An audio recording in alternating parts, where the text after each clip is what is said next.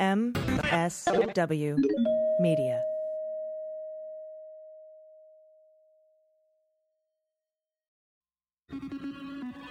News with swearing. Daily beans, daily beans. Daily beans, daily beans. Hello and welcome to the Daily Beans for Wednesday, February 3rd, 2021. Today, the Senate has voted 50-49 to move on a budget resolution to pass the COVID relief bill without Republicans. The House impeachment managers and Donald's defense team have each filed pre-trial briefings. Ginny Thomas has apologized to Clarence Thomas's law clerks and staff in the fallout of the attack on the Capitol. Biden will sign executive orders today to reunite families at the border. Donald pocketed the cash he raised, peddling the big lie. Alexei Navalny has been sentenced to 3.5 years in a Russian penal colony. Lindsey Graham delays Merrick Garland's confirmation hearing, and 2 FBI agents are killed in a raid in Sunrise, Florida. I'm AG. And I'm Dana Goldberg. Hey, Dana, how are you today? I am good, AG. Much better than I was yesterday. Oh, good. How's your back? Is your back good? You know, I was in a bad car accident when I was younger, and I also broke my back on a 3-wheeler. Long stories, but now that I'm in my 40s, pretty well into my 40s, my body is just like, we'll see how it goes today. You might stretch wrong and throw out your back, but who knows? Maybe you'll get out of bed just fine. It's a crapshoot. So today was a better day. Yeah, like you get sciatica from sneezing now. So yeah, it's ridiculous. I will throw out my back from sneezing. Yeah, I fully understand that. Today is going to be fun. We're back apparently to fire hose of news. It was just yesterday. Oh my goodness, so much shit. But I also want to remind everyone that you and I will be live having a chat on the Stereo app this Thursday at 5 p.m. Pacific time, and we'll do it every Thursday at 5. So I want everyone to join us live for our after party, and it's pretty cool because you can record messages and send them to us, either asking questions or just making comments. And we do some exclusive stuff over there. We're a little more irreverent, and how would you explain it? I think that's exactly it. I think it's funny that we're a little more irreverent, considering we're pretty irreverent. I almost said the F word for no reason. We're pretty irreverent here, but it's a nice open forum, and you don't even have to stick to politics if you don't want to. If you have questions about anything and you expect AG and I to maybe know an answer, that's the time to ask questions. I love every time. It's fun because it's sort of like a Russian roulette for us, because you push play, we don't know what question we're about to get. So that's also a big entertainment point for it. So join us and grab a drink, either, adult or some juice and cookies, whatever you want, and just let's have some fun Thursday. Yeah, download the Stereo app. It's free. It's a live social conversation app. You can co-host shows or be part of the conversation or just listen in. We really hope that you join us. We'll be doing that every Thursday at 5 p.m. Pacific with Dana and I. So I'm excited about that. With that out of the way, everybody, let's hit the hot notes. Hot notes. All right, so the lead story today is that the Senate has just voted, Dana, and this is a late addition to the script, but they just voted 50-49 to advance the budget resolution, which is the first step in using budget reconciliation to circumvent the filibuster and get this COVID relief plan called the American Rescue Plan passed without the help of any Republicans. So step 1 is done. I think that's wonderful. Who knows how that meeting was going to go with Republicans, but their bill was very, very thin. So I'm glad that they're doing this. And of course, it's pissing off a lot of people. But you know what? They used the same damn thing to give the tax break to the 1%, 4 years ago, however long it was. So I don't want to hear any bullshit. What's good for the goose is good for the gander. Let's do this. Mm-hmm. Yeah, elections have consequences. And if Mitch McConnell wants to stand up and say, we're just doing this end run, we're scorching the earth, blah, blah, blah. You know what? Take a look. Time to take a swim in Lake U, Mitch. Because seriously, what have you been doing for the last, how long has he been in charge of the Senate? So it's, and there's some other things too that are going on in the Senate right now that are pretty disturbing. Like Dick Durbin is really upset that Lindsey Graham is kind of blocking or delaying the hearing for Merrick Garland to be appointed as the Attorney General. So here we have another Merrick Garland delay in the Republican Senate, which is not a Republican Senate. I just don't understand. Like, they should have the gavels. Mitch caved. He said he wasn't going to force him to sign a thing. promising not to kill the filibuster. Yet here we are still. Though Schumer has come out and named the committee chairs for the Senate. So hopefully they're supposed to vote on it today. I don't know. I'll be talking to Jake Sherman from Punchbowl News a little bit later in the show. We'll cover that a little bit. But also today, the House impeachment managers and the Trump team have both filed their pretrial briefings for impeachment. I'm laughing, and you know I'm laughing, and I hope the listeners know why I'm laughing. But yeah, we know. Oh goodness. So the Dems have called Donald's role in the insurrection unmistakable, and they went on to say, quote, it is impossible to imagine the events of January 6th occurring without President Trump creating a powder keg, striking a match, and then seeking personal advantage from the ensuing havoc. On the Trump side, his lawyers are denying that Trump incited the insurrection and that his speech at the Ellipse before the attack on the Capitol is protected by the First Amendment. It is not. And that the trial itself is unconstitutional because you can't impeach a former president. Yes, you can. Donald's lawyers also make several spelling and grammar errors. This is my favorite. Staying on brand. Come on, who among us doesn't know how to spell United States? Yes, the United States. United States. And they also claim, quote, insufficient evidence exists upon which a reasonable jurist could conclude that the 45th president, they don't say the former president, yet they argue that a former president can't be impeached. Weird. Conclude that the 45th president's statements were accurate or not, and therefore denies they were false. So this is that dangerous defense we'd spoken with Ellie Honig about recently, and it appears as though the president got his way to be able to use the impeachment trial to argue that the election was stolen and that the insurrection was justified. The 45th president, this is another quote, the 45th president performed admirably in his role. Now, of course, they didn't mention the 60-plus count, court cases. 64, I believe, is the total that they lost. Oh, and they also don't mention that no one could find any evidence of election fraud. And you know that he told these attorneys that he fired his previous legal team of 5 attorneys because they refused to argue that the election was stolen and that the attack on the Capitol was justified. I think this puts Donald's new legal team in ethical jeopardy. Andrew Torres and I will take a deep dive into these documents on next week's Cleanup on Aisle 45 podcast. Check that out if you haven't subscribed already. And Trump has pocketed most of the $250,000 he raised. We know about this. He was, this is the money he raised peddling false election claims. He only spent about $10 million on legal costs. Far more is now sitting in the coffers of a new political action committee called Save America that Trump formed after the election, that provides him a fat war chest he can use to pay advisors, fund travel, and maintain political operations. Trump's new PAC had $31 million in the bank at the end of 2020 and an estimated $40 million more sitting in a shared party account waiting to be transferred into it. And conservative political activist Virginia Thomas, Ginny, told her husband, Justice Clarence Thomas, told his former law clerk she was sorry for a rift that developed among them after her election advocacy of Trump and the endorsement of the January 6th rally in D.C. that resulted in violence and death at the Capitol. Quote, I owe you all an apology. I have likely imposed on you my lifetime passions. I guess insurrection is her passion. Again, who among us, AG? Come on. I know, right? Ginny recently wrote to a private Thomas Clerk World email list. That's from an email that she sent to the private email list of her staff over his 3 decades on the bench. My passions and beliefs are likely shared with the bulk of you. They're not. But certainly not all. And sometimes the smallest matters can divide loved ones for too long. What?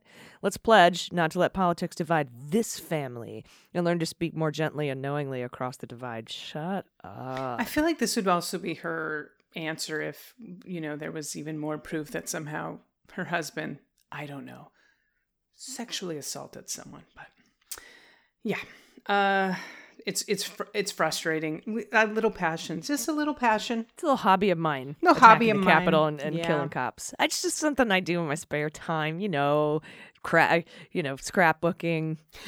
Pinterest, overthrowing democracy, and insurrections. All right, so moving on to some better news with someone who's cleaning up the shit show that was the last administration, President Biden. He will sign 3 immigration-related executive orders on Tuesday. That is tonight, including one. Yeah, he just now this I'm just learning he's just signed them. Yeah. They are done. Okay, so these executive orders have gone through. They're including one that has established a task force. I'm going to try and say this in present time. It will establish a task force aimed at reuniting migrant families separated under former President Trump's hardline immigration policies, and this is according to a senior administration official. So the Trump administration oversaw the separation of more than 5,500 migrant families, including hundreds of children whose parents or guardians still have not been located because they either had no paperwork or they lost the fucking paperwork. This infuriates me, and this is per a December court filing. So the task force, which has been chaired by the Secretary of Homeland Security, will first work to identify the children and families who have been separated, and that's what the official said. It will make recommendations to the president and federal agencies about how best to reunite families, and the task force will also be required to report regularly to the president and recommend steps to prevent family separation in the future. So, the second order Biden has signed is aimed at addressing the root causes of irregular migration and reviewing Trump's administration's Migrant Protection Protocols program, also known as Remain in Mexico. Good Lord. Program according to officials. So, two things. This includes ensuring Central American refugees and asylum seekers have access to, quote, legal avenues to the United States. And the other thing it does, this order will also instruct the DHS to review the MPP program and direct federal agencies to examine and rescind several Trump administration proclamations, rules, and guidance that effectively close the U.S. border to asylum seekers. The third one. This is more. The third one is focused on restoring, and I quote, faith in our legal immigration system. This is per the officials. Two things here. It will order a review of several Trump policies, including the public charge rule and related policies there. Yeah, that's the thing that would said that if you are going to be a drain on our resources, you can't come in. Right, I would like to throw out a lot of white people at this point in our history for doing just that. It's also, it will rescind Trump's memorandum requiring family sponsors to repay the government if relatives receive public benefits and streamline the naturalization process, which is just absurd. That one is absolutely absurd that was in place. Mm-hmm. Yeah, and I think what was interesting is after he signed these, I just watched the signature ceremony. He said, "I'm not making new law. I'm rescinding bad policy." Yes, which is such a great way to say it, because the right now is up in arms. Oh, he's presiding with a pen. Yeah, and I'm sure that Ken Paxton, the attorney general down there in Texas, who already sued to block Biden's pause on deportations for 100 days because he wasn't consulted first. I'm sure he's going to sue to block these. So, we'll see how that goes. And, it's just astonishing to me that he's like, well, I'm doing this because we don't want to let criminals into our country. He's a fucking indicted criminal. Like, deport yourself. Red Rover. Let's switch out a couple. Like, let's get some migrants in here that, participate, add to our economy, pay their taxes, and let's get rid of these guys. I'm fine doing a trade-off. And Lindsey Graham crackers is in the news again, and I mentioned this at the top of the show. He rejected a request Monday evening from the incoming Senate Judiciary Committee Chairman Dick Durbin to hold a confirmation hearing next week for Merrick Garland. This is, Biden's pick to lead the Justice Department. In a letter sent earlier Monday, Durbin urged Graham, the outgoing Judiciary Chair, to hold Garland's confirmation hearing Monday, February 8th, the day before the Senate is scheduled to begin its impeachment trial of former President Donald Trump. Durbin argued that further delay jeopardizes our national security, particularly in the aftermath of the January 6th insurrection. But Graham responded that the Illinois Democrats' request was highly unusual, given the hearing's proximity to the start of the trial. A one-day hearing, he says, as you are proposing, the day before impeachment trial of a former president is insufficient. He said in a letter back to Durbin, Democrats do not get to score political points in an unprecedented act of political theater on one hand, while also trying to claim the mantle of good government on the other. Speaking of political theater, every time Graham gets upset, it sounds like she's auditioning for a part in The Crucible. I can't deal with it. I can't. It's so drama. The dispute over Garland's confirmation hearing is the latest complication of the 50-50 Senate. While Democrats control the Senate, party leaders have yet to finalize the organizing resolution that will determine the committees for the upper chamber. Until the organizing resolution is approved, Republicans like Graham still hold gavels in committees. Once the Senate adopts the organizing resolution, though, Chuck Grassley will take over as the top Republican on the Judiciary Committee. So Mr. Pigeon himself will take over that. I just want Lindsay out. I mean, there's no reason that these gavels should not be handed over yet. And I wonder if they're trying to block Garland because they know once he's in there, the shit's going to go down. Like all of these things. And Lindsay's probably scared because I'm sure there's going to be some investigations on his head too. So I'm sure that's why he's trying to block this right now. Yeah, and a lot of people are calling, on the left are calling for them to just make Merrick Garland the acting attorney general. I know that Trump did that a lot, but you're not supposed to do that. So, that's just not the way it's done. And if he did anything while an invalid acting attorney general, it could be overturned. So it's, they have to go through this confirmation process because we follow fucking rules. We have to return to regular order. Yep. So that's sort of what's going on. What's going on overseas, we've got Russian opposition leader and fierce Kremlin critic Alexei Navalny. He was sentenced to 3.5 years in prison on Tuesday, like you said at the top of the hour, in a court proceeding that he condemned as politically motivated. So the court gave him credit for about a year of the sentence. He had already served under house arrest, saying he would be required to spend another 2 years and 8 months behind bars. Now, in a speech in the Moscow courtroom before the ruling was handed down, Navalny accused Russian authorities and President Putin directly of being responsible for his persecution and his poisoning, as we all remember, with a deadly nerve agent that was put in where, AG? In his undies. In his underwear. And this is a quote. They're in prison. I just don't know how to get cool. Dershowitz popped into my head for some reason. I don't know. Dershowitz is like, I'd take my underwear off because I wasn't sure if I was going to get poisoned. Okay.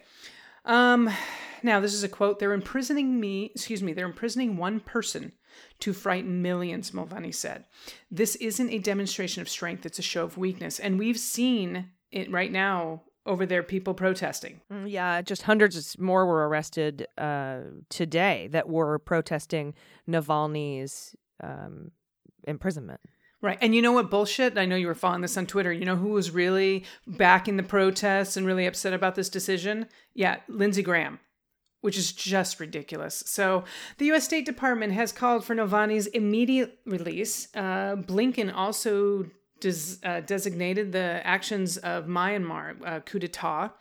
The Biden administration warned Myanmar's military officials Sunday that it will, quote, take action if they proceed with an apparent coup against the country's civilian leaders. Yeah. So they're full out calling Myanmar a coup. And so it's nice to see the State Department responding to these kinds of things. They've been silent for 4 years.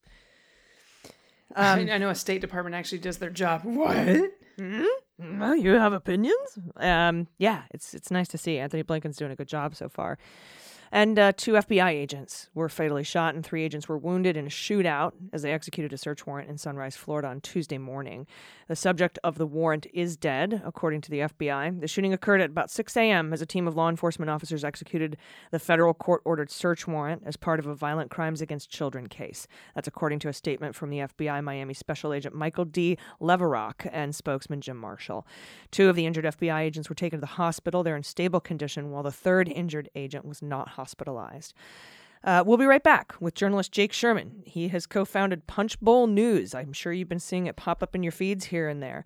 And he's also the co-author of the book, The Hill to Die On, The Battle for Congress and the Future of Trump's America, to discuss today's confirmation of Pete Buttigieg, first confirmed openly gay cabinet secretary, and Mitch McConnell's comments about Marjorie Taylor Greene. So stay with us.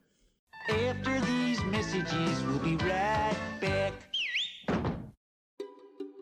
Hey everybody, it's AG from the Daily Beans. One of my goals for the new year was to learn a new language, and Babbel has made the whole process addictively fun and very easy, with bite-sized lessons that you'll actually use in the real world. With Babbel, you can choose from 14 different languages, including Spanish, French, Italian, and German. I chose to learn French, mainly because I want to work on my accent and pronunciation.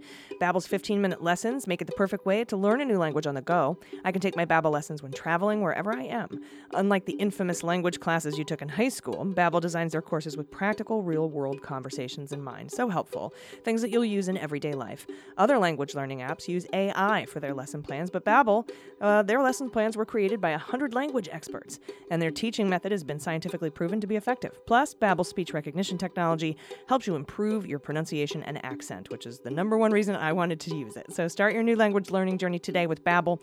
Right now, when you purchase a 3-month Babbel subscription, you'll get an additional 3 months for free. That's 6 months for the price of 3. Just go to Babbel.com and use promo code DailyBeans.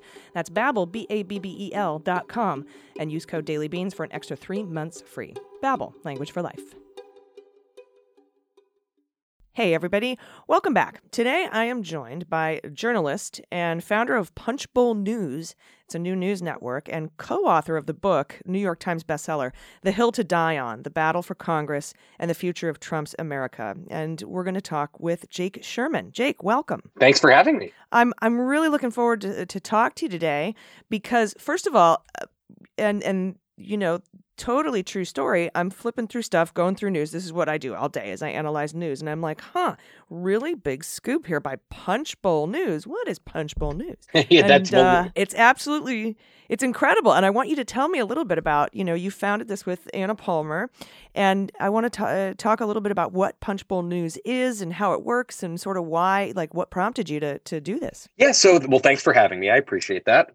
I was at Politico for 11 years, which in these days is like 55 million years. I don't think anyone stays at jobs for that long anymore. And I started as a kid and kind of got a niche, which was covering Congress and covering the politics of legislating. So I did that for a long time at Politico. And then I wrote Playbook, which is Politico's franchise newsletter. And Anna and I, we wrote Playbook together, we decided to go out on our own and found this news organization called Punchbowl, which we did with my former colleague at Politico and now colleague at Punchbowl, John Bresnahan. And our focus is super specific, which it is power, people, and politics in Washington. So our focus is really on the, let's call it 20 to 50 to 100 people who really matter in DC, the leadership, the people who make decisions. We're trying not to chase shiny objects. And our goal is to help people better understand the people in power who matter. And so what we say, and we get a little bit of flack for saying this, which is okay, we're not the place to go if you hate Mitch McConnell or hate Nancy Pelosi and just want to read about how much they suck or they don't suck or how great they are. That this is not the place for you. And I suggest you just eject if that's your goal. And I'm sorry if I turned people off, but this is the place to go to understand what they do, why they do it, and understand before they do it. So anyway, that's kind of the theory of the case. And the Daily Punch, which is our podcast, is just an extension of that conversation that we have 3 times a day in our newsletter and elsewhere and on TV and otherwise. And this is the Daily Punch is kind of an extension of that conversation. Interesting. Yeah. So you're going to just report facts and stuff? I mean, what kind of... It's novel, right? What kind of crazy operation are you running over there at Punchbowl? No, I think that's fantastic. And I really appreciate the way that you position your stories. It's just, straightforward. Here's what's happening. These are the most influential people in DC and what they're doing and what they're saying. And tell me where you came up with the name. Well, Punchbowl is the Secret Service nickname for the Capitol. And that's where, we decided that in our view, and this is a long time view, and this is definitely a bias, we believe all power emanates from this building. I'm sitting in the Capitol right now. We believe that all power kind of comes from this building in DC. It's the geographical center of Washington. It's also we think the heart and soul of DC. And that's something that we've seen from president to president. I covered Obama, I covered Trump, and now Biden. And I think that every president to some degree underestimates or misunderstands, or as George Bush said, misunderestimates the Capitol and Congress. And I think they do that to their own detriment. And I will say this, though, we will have opinions, but the opinions will be on strategy, not, the $15 minimum wage is bad or it's good or it's whatever, but the best way to achieve that end, if that makes sense. It does. And we'll talk about that a little bit coming up in the next segment, because I do have a couple of questions for you about some of the things that are going on. So you're in the Capitol right now. You have an office there, or like what does that setup like, and does it put you like kind of right in the action there? It does. Yeah, I'm in the Capitol. I'm in the House Periodical Press Gallery now, which is on the third floor of the Capitol. It's where I've worked. And John Bresnahan, my colleague, who's sitting not far from me, we've both worked here for a long time. He for longer than me. I've been working here for 11 years. He's been working here for 24 years, and or 27 years, I believe. And it does put us in the middle of the action, because our view is you can't really you can't cover Congress or politics without being around practitioners of it, the people who have election certificates, who are in the middle of everything and who are making the decisions. And we have a really unique opportunity. We, meaning the Capitol Hill Press Corps, we don't have any big we don't have any restrictions, really. We could go wherever we want in the Capitol. We could basically do whatever we want to do, and that's great. And that's something that we've always that we will hopefully never get taken away from us. So I'm probably a minute walk from the Senate floor and a minute walk from the House floor, which is terrific. It's the greatest thing in the world. Well, that's an exceptional amount of experience on your team. Yeah. Let's talk about that for a minute, because of the amount of time you've spent covering Congress, going back to Obama. Your colleague there, you just said 20 plus years, more than 2 decades. Yeah, John Bresnahan. He worked with us at Politico, and now he's one of the 3 journalists here. Yeah, so that's going to bring a lot of, I think, a depth of understanding to the coverage of the Capitol that a lot of networks and podcasts may be missing. Yeah, that's our goal. We've known these people and have covered these people, Nancy Pelosi, Kevin McCarthy, Chuck Schumer, Mitch McConnell, for a long time. And they give us access and talk to us, not because they think we are going to be on their side or not be on their side or take their side over somebody else, but because they believe that we understand the institution, we care about the institution, and we will give them a hearing, so to speak, and put their strategy in the larger context. And there's also a dynamic of, we kind of talk to everybody, so everyone wants to talk to us because they don't know who else we're talking to. That's kind of the way reporting, I think, works a lot of times. So it's I think a lot of people, there's 2 kind of downsides to DC reporting. A lot of people get caught chasing the shiny object, which is, someone says something outlandish, let's chase them around all day and talk to them about it, talk to other people about it. And then some people just concentrate only on the White House, which is just not the global view that you need to understand legislating. Yeah, not even the first branch. Right, exactly. That's exactly right. Yeah, there's a lot of times, and we'll get a little bit into the weeds in this in a minute, but so many times I'll be reporting on something and I'll be screaming it and how amazing it is, and no one's really sort of paying attention. So I think it's important that we focus on these issues of process and the importance of the 2 houses, the Senate and the House of Representatives, its place in the Constitution and the government, and the power that is wielded there. So I'm excited to see how this all unfolds, and I'm really I'm glad that we have a fact-based, sort of not shiny object following news organization out there. I appreciate that you're doing this. And I was hoping you could tell me a little bit about the structure of your newsletter, when it comes out, the structure and length of your podcast, how it's set up. Can you go into those details a little bit? Yeah, I'd love to. Thank you. The newsletter comes out 3 times a day. It comes out early in the morning, about 6 a.m. And that's free and will always be free. The afternoon, evening, and all other content is behind a paywall, which is $300 a year. But for example, we sent out 58 newsletters in the month of January. So there's a lot of content that you're going to be getting. And we've been bowled over by the support we've gotten so far and the subscribers we've gotten so far. But luckily, the morning is always free if you don't want to spring for the subscription. The podcast is about 8 to 10 minutes every morning, and it's us talking about some of the things that we have in the newsletter every single day. So we record it around 5 o'clock in the morning while we're putting together the morning newsletter. And I'm right now working on another edition of the newsletter. So we're always working on something.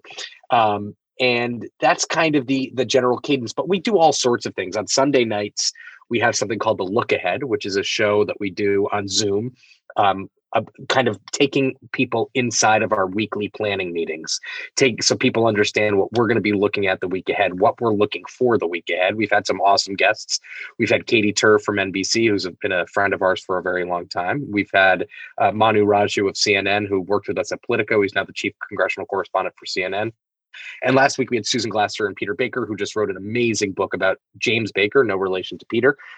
Peter Baker of the New York Times, Susan Glasser of the New Yorker wrote that book, and we did a book club. We talked to them about their book and about power in Washington. So what we're trying to do really is, our theory is, and I would say that your listeners have the same wants and same desires, which is people, I think you can't really buy intimacy, right? People listen to podcasts because they're seeking intimacy with the host or intimacy with the interviewer or intimacy with the guests. We're seeking intimacy with our audience in a way. And I think a lot of people feel bought into us because we've been in the newsletter space for so long.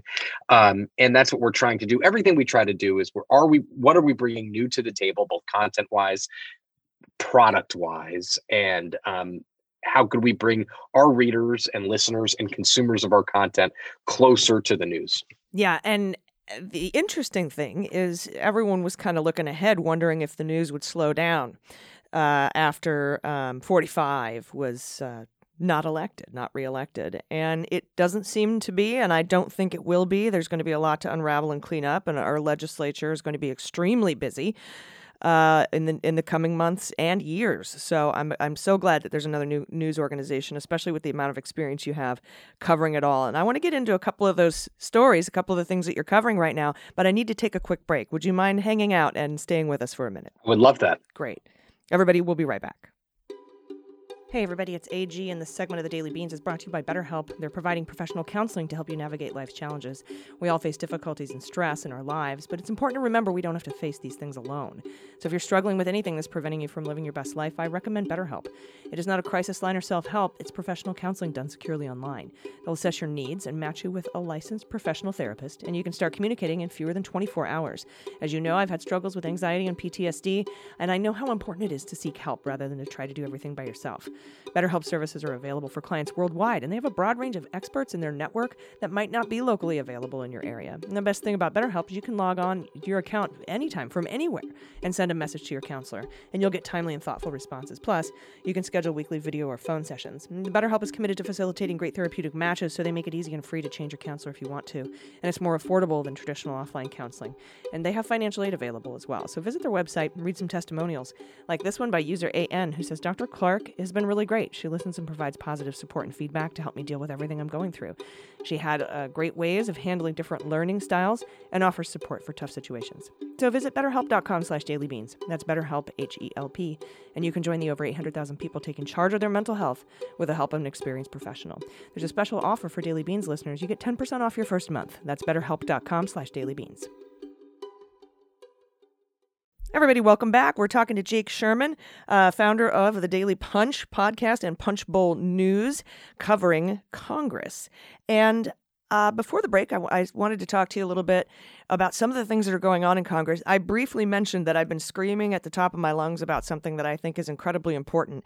And it doesn't get the traction that, say, Melania swatting Donald Trump's hand away does coming down an airport stair. But it's so important, and that's the concept of budget reconciliation that it looks like the Democrats are going to take. They've already filed to reconcile or redo the budget for fiscal year 2021 as that's part of getting the American Rescue Plan through, because the Republicans have come back with a very low number, and all of the experts and everyone who's advising Congress and the White House is saying that won't do anything. It'll end up costing more in the end. So could talk a little bit about your coverage of this budget reconciliation package and this process. Yeah, so budget reconciliation, just to dive in a little bit more, is the process by which Congress can sidestep the filibuster. So can pass a bill, a budget and tax bill, with 51 votes instead of 60 votes.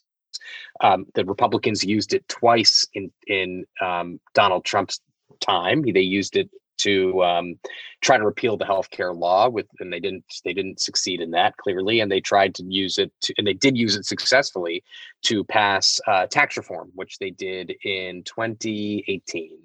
2017, late 2017. It is a long and arduous process, and I just want to warn everybody of that before getting all optimistic and ready to go on Joe Biden's rescue package. It takes a while. Budgets are subject to many amendments, what we call a vote-a-rama here on Capitol Hill, but it is a completely legitimate way to get this kind of legislation through. It's not cheating. It's not, Republicans are now saying it's cheating. It's not cheating. I mean, but what we have to also be honest on the other side. What it is a way for the majority party to not include the minority party. I don't think there's anything particularly controversial about that. The White House seems to, because they keep saying Republicans can vote for it. Of course, Republicans can vote for it. But the reason to use it is because the Republicans will not vote for it. And they want to pass things that Republicans don't support. Again, nothing wrong with that. All cool, all groovy. Like, we could all be happy about that process. But that is just the reality of the situation. And it's going to be tough. It's going to be tough for Democrats to do it. Nancy Pelosi has a very narrow majority in the House. Chuck Schumer has no majority in the Senate, but gets the tie-breaking vote from the Vice President, Kamala Harris. So, that's just, I would just think that 1.9 trillion is a big number. I'm not sure it'll end up there. I think instead of progressives or get very angry at Joe Manchin when he doesn't like certain parts of the Democratic agenda. Unfortunately for Democrats, he's part of the Democratic caucus. So you could either cater to him to get the vote or not. And he's a veto, an automatic veto over anything Joe Biden and Chuck Schumer want to do. So you can have your choice of whether to talk to him and try to figure out what he wants or to not. So listen, that's kind of that's probably a controversial point of view from some people. That is just a reality. He is one of 50, and his vote counts just as much as Elizabeth Warren or Bernie Sanders. So that is my kind of overall back of the napkin view on reconciliation. Yeah, well, I mean, it's the same where, a lot of progressives want to remove the filibuster, and that also requires a simple majority vote to do, and they don't have the votes to do that either. So it's yell all you want about, Joe Biden not killing the filibuster. It's not up to him, and you have to have all of the people in your caucus agreeable to do that, though Manchin has signaled he would vote for the American Rescue Package, though we don't quite know the details if he's going to battle back on the $15 minimum wage or, any specific, details about that. But it likely will be a lot easier to negotiate with a Manchin and a Sinema than it would to negotiate with 10 Republicans. So, oh, yes, I'd say without a doubt. Yes. I mean, what we've seen is Republicans and Democrats. I know there was a lot of hubbub made about the meeting last night at the White House, the meeting between the Republicans on Monday night. It was a courtesy. It was, well, and it was the reality that you have to kind of accept here is that Republicans are proposing a $600 billion bill and Democrats are proposing a $2 trillion bill, roughly. Those two numbers are very far apart, according to the math that we all understand quite easily. So how numbers work, right? Right. How that whole math thing and how numbers are close or far apart. So, that's just the yes, you're absolutely right. In some that it would be much easier for Democrats to negotiate with Manchin and Sinema than Republicans. And I don't think a lot of Democratic senators will soon easily forget all of the promises for votes they got in exchange for amendments during the Affordable Care Act budget reconciliation process that never materialized. So, I don't think that'll be easily forgotten. So I'm not sure how many Republican amendments will be adopted, though there could be. And like you said, it's a long and arduous process. Second thing I want to talk to you about is Mitch McConnell's response now to Marjorie Taylor Greene. He has said, quote, "Loony lies and conspiracy theories are a cancer for the Republican Party in our country. Somebody who suggested that no airplane hit the Pentagon, or that horrifying school shootings were pre-staged, or that the Clintons crashed JFK Jr.'s airplane is not living in reality. It has nothing to do with the challenges facing American families or the robust debates on substance that can strengthen our party." Not sure what he means there, but I was wondering what your thoughts were on this quite public response and a growing sort of congealing of two different sides of the Republican Party. Yeah, this is very strange for Mitch McConnell. He doesn't do this kind of stuff too often, and he also doesn't serve in the House of Representatives, which makes this even more noteworthy. But it does show you that he is trying to get a hold of the Republican Party after 4 years of Donald Trump, 4 years in which he was an active participant in much of Donald Trump's behavior and strategies. So it's not as if he's completely absolved from all the bad of Donald Trump's era, but he's trying to, in the case of Marjorie Taylor Greene, who has espoused anti-Semitic, racist, Islamophobic, take your hateful remarks, and she's done them. So, I was surprised by this. I was surprised by by his remarks. But listen, today in the Capitol, I can tell you, a lot of people have come out of the woodwork saying the same thing. Mitt Romney said it. Joni Ernst from Iowa said it and said, listen, this is not a woman we want to be associated with. So but listen, how do you, if you're Kevin McCarthy, and I don't have a good answer to this, and I'm just posing it as a question, you can answer it, or none of us can answer it if that's easier. But, what do you do to somebody who has been elected by her constituents you can't throw her out of the party. The party affiliation is a self-identifying thing. She's a Republican. They could say you're not going to have committee assignments. They could say you're not going to be allowed in that House Republican Conference, which is an institution within the House of Representatives in which all Republicans are members. But I mean, how do you say? I mean, you could say what she said is wrong, but there's not much recourse there. Well, I'm hoping that, as we know, Steny Hoyer came out, gave an ultimatum to McCarthy saying remove her from the Education Committee or we'll vote to do it. And I think that McCarthy may see the writing on the wall. It could be very difficult for Republicans to get a majority back in the House anytime soon, though they are usually poised to do that in the midterm after this particular election. But if voting someone off a committee in the House becomes a thing, it could gum up the works to assigning committee members forever. It could set this precedent where, well, now we got to vote on every single committee member because somebody's going to object, and they'll look back at Marjorie Taylor Greene and say, oh, you guys did it here, and so, we're going to require it here. So it'll be interesting to see how McCarthy responds to Steny Hoyer's 72-hour deadline, which I think is up tomorrow. Well, I would actually, if I were McCarthy, if I were thinking not if I were McCarthy, if I were in his head right now, what I would probably be thinking is I could do it or I could have someone else do it for me. And which one is easier? And I think he'll probably come to the determination that it's probably easier to have someone else do it for him. I don't know that to be true. I'm not predicting that. I'm just saying that is one way some congressional leaders think. Well, it could be the reason that McConnell came out so strongly, given him sort of the green light to go ahead and remove her from the committee assignment. But, we'll see what happens. Yeah, I think that's right. And I think that, to be honest with you, it does set a pretty crazy precedent. I'm not saying I'm not saying this is not warranted. I'm not passing judgment on that. But I mean, I've been covering Congress, and we have, as you noted, quite an institutional memory here.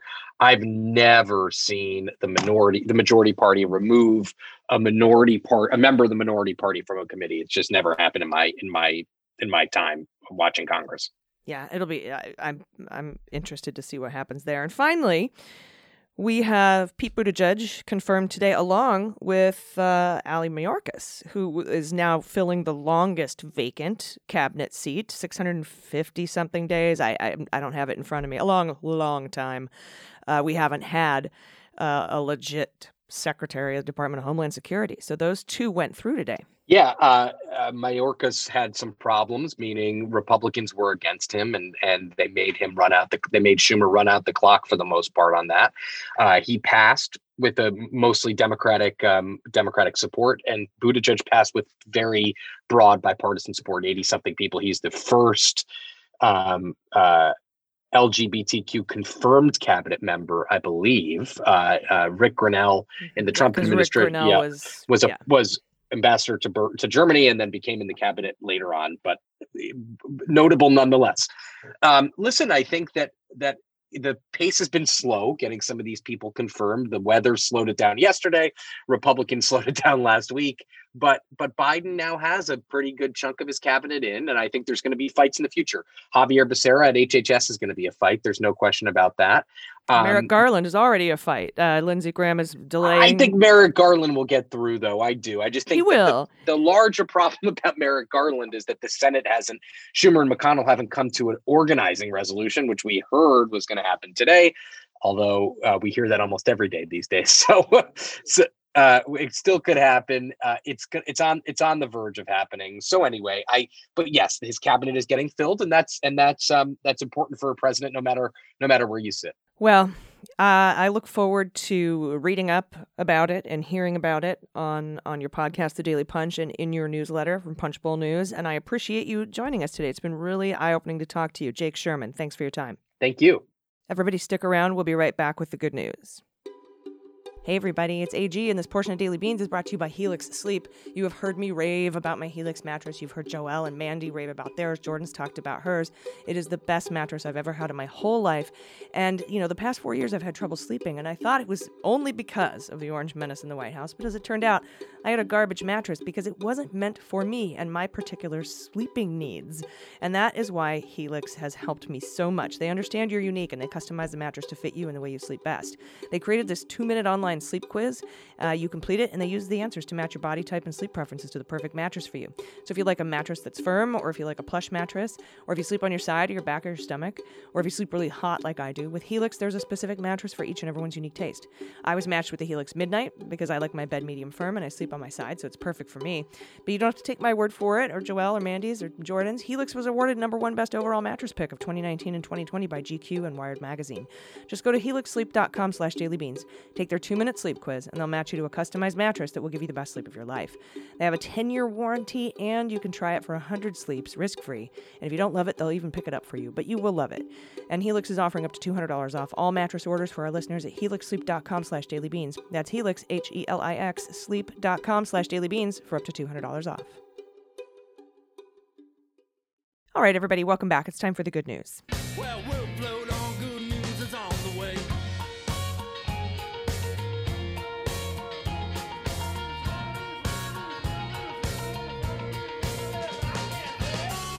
You ready to see what we got from the good news vault, Dana? I am. I always am. I love these stories. I want to see pod pets. I want dogs. I want, I don't know, leopards. Someone has a pet leopard, maybe. I want to see llamas and goats. Let's do this. Wombats. Yeah. Sugar gliders. We've had some sugar gliders and chickens. Oh, they're the cutest. Goats. Hedgehogs. Hedgehogs. So cute.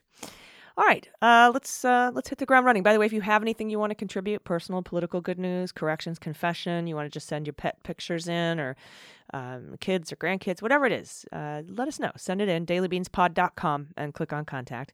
First up, from Anonymous, pronouns she and her. Confession. We have a confession. My partner has been following r-Wall Street, or r/Wall Street, I guess that's the subreddit, Wall Street Bets, since late last year, and missed out when they all went nuts for Tesla stock.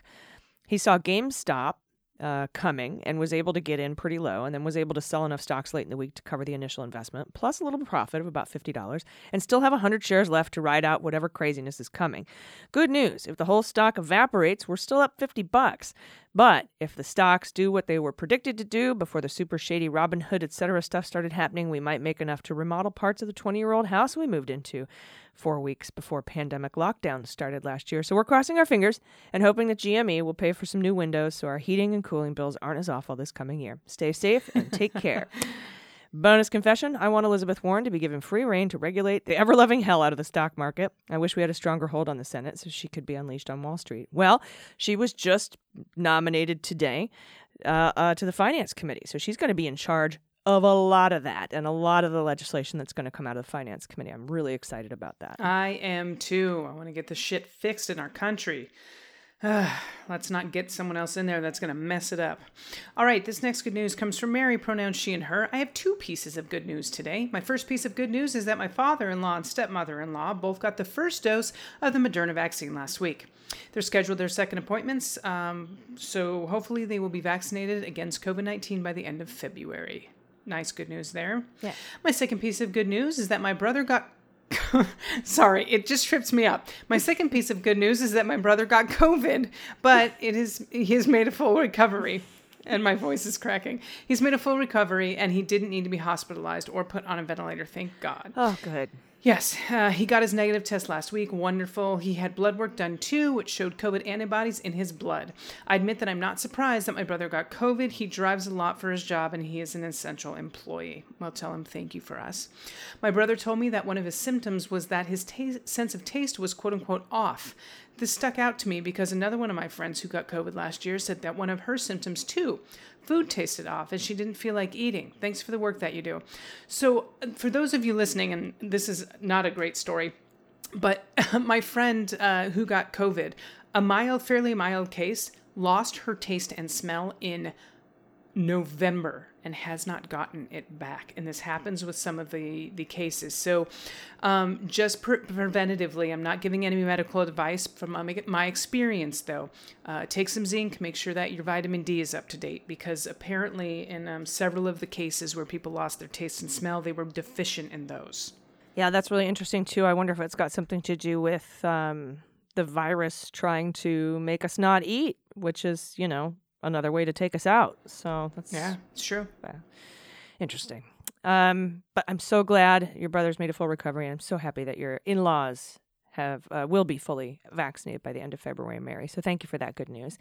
Next up from Bonnie, pronouns she and her. Hi, everyone. I've been procrastinating and sending this in, but then heard Brent's good news about wanting to connect to the Beans reading community and AG's Facebook request, and I knew I had to write in. My good news is that Cannonball Read, the online Memorial Reading Challenge charity I run, donated $1,325 to the American Cancer Society on December 31st. See, 2020 was good for this at least, excuse me. That brings our grand total of donations over the years to $8,575. We have just begun our 13th year of sticking it to cancer, one book at a time, through our book review website, cannonballread.com.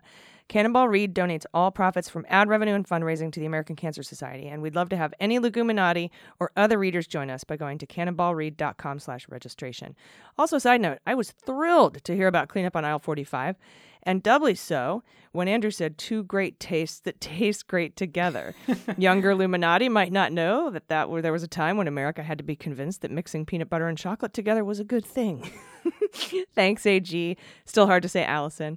DG, Judge Amy, and everyone else behind the Beans team. Your witty, thorough coverage has given me peace of mind through the rotten oranges term, and I'm psyched to watch with you in the next podcast. My pod tax is a photo of my youngest with our old Yellow Lab Husky mix, Duchess, who lived to the age of 15. She was the smartest dog I know, and to this day is still the queen of our hearts. Oh, look at these two. So sweet. Aw. Well, thank you very much, Bonnie. This next one comes from Chris, pronouns he and him. Good news. Sometimes I get to house sit and dog sit. It's one of the perks of my flexible jobs. It's not regular enough for me to have a pup of my own, or maybe I'm not ready for the responsibility. Either way, these two, Breezy and Daisy, temporarily fill the dog-shaped hole in my life. Breezy is quiet and contemplative. Breezy, I was like, I don't even know what that word is, AJ. Breezy is quiet and contemplative, almost monk-like, and Daisy is a runaway train. So yes, we can... Oh my goodness, I love these. Both of these dogs are beautiful. I love the two juxtapositioned dogs, too. There's the contemplative, stoic monk dog, and then there is absolute barn burner. Oh my goodness. This picture... I love when people get pictures of animals like this in action. The dog is clearly digging a hole, and it's amazing. It's amazing. You have to see this in the newsletter. Yeah, the ears are flapping up. The lips are in the wind. It's incredible. Well done. Absolutely incredible. Thank you for that submission. Next up from Adam, pronouns he and him. After being overstressed at her job, doing the work of 5 people with all requests for help falling on deaf ears, leading to her having a seizure from the stress, my wife quit her job right before Christmas. The great news is that she just got a job offer at twice what she was getting paid, and it's remote with less stress and a more open schedule. As pet tax, I prevent Shiloh, queen of the floor, showing off her hacker skills. Oh, yep, there she is, cat on a laptop. Look at that side eye. I'm working here. That's a big baby. Here. I am so glad your wife's okay and just stays healthy. Yeah. What was that? Did you look ahead? Stop it. Scroll down. Oh, damn it. I know. Okay. I'll take the next one, and I'll take the next two. They're short, and then you can close it out. All right. This next one is from John. No pronouns given. Hi, all. Longtime listener and patron. Love the show. Keep up the great work. I thought I'd share a pic of our new multi-poop Poppy. Best regards from Liverpool, Britain. Thank you so much for this deliciousness. Oh, look at this little bean. Oh my So gosh. cute. It's a baby Maltipoo. It's got golden and white fur. Oh my God. Poppy's adorable. Thank you for that, Joy. And this next one's anonymous, but did give pronouns. They are she and her. I lost my software engineering job last year due to COVID. Thankfully, I was able to put my time to good use by writing hundreds of postcards for the election. Woo-hoo. Thank you. The Orange Menace is ejected from the White House, and I got a new job. Yay! I need an extension on the pod pet tax. I have a Muppet. She's a mix between the Great Pyrenees and a German Shepherd, but I'll have to submit pictures at a later date. We are looking forward to Muppet when you have a chance. Yep, I'm gonna need to see this. Yeah, Yeah. I grew up with Great Pyrenees, and I have a German Shepherd, so to see them smushed together in a mashup is going to be amazing. I can't wait for the photos. And finally, from Anonymous, pronouns she and her. Hi, AG and DG. I'm writing to share some amazing news that I honestly didn't know if I'd ever get to share. Right after the COVID shutdown in March, my mother was diagnosed with end-stage liver disease and placed on a transplant list. Thankfully, my job had moved fully to WFH, so I was able to dedicate most of my time helping her, but nothing prepared us for what lay ahead. In mid-June, she was diagnosed with severe and aggressive respiratory infection, not COVID, which led her to being intubated just as Houston hospitals began shutting down. So, like many others, not only was my mother clinging to life, she was totally alone in the ICU. She was finally weaned off the ventilator in September and was released in October. Through all of this, she was still technically listed for a transplant, but was inactive due to the complications. And while we were doing everything we could to stay hopeful, we were essentially watching her waste away. It was the most soul-crushing experience that we've ever been through as a family. Fast forward to January 12th, where she was hospitalized once again for another infection and severe malnutrition, but on January 20th, one day before her 62nd birthday, my mom received a new liver. Oh, She made it That's through the surgery beautifully, and as of today, she is exceeding the expectations of all her doctors in her recovery. Unfortunately, the hospitals are back in lockdown, but just being able to FaceTime with her and watch her improve every day brings us the joy that I can't begin to describe. I'll forever be grateful for the generosity of her unknown donor and continue to keep their family in my thoughts as they grieve the loss of their loved one. I've attached pics of our fur babies, Rango, 10, and Floki, 3, for my pet tax, and thank you both for your daily dose of beans, good news, and laughter. Oh, what an incredible story. that was incredible. I mean, and to recognize and just good thoughts for the family who was able to give something so beautifully to yours. What a beautiful tribute. And these pups are gorgeous, absolutely gorgeous. I know, look at them. Look at the the one on the right is guilty of something. Oh, for sure.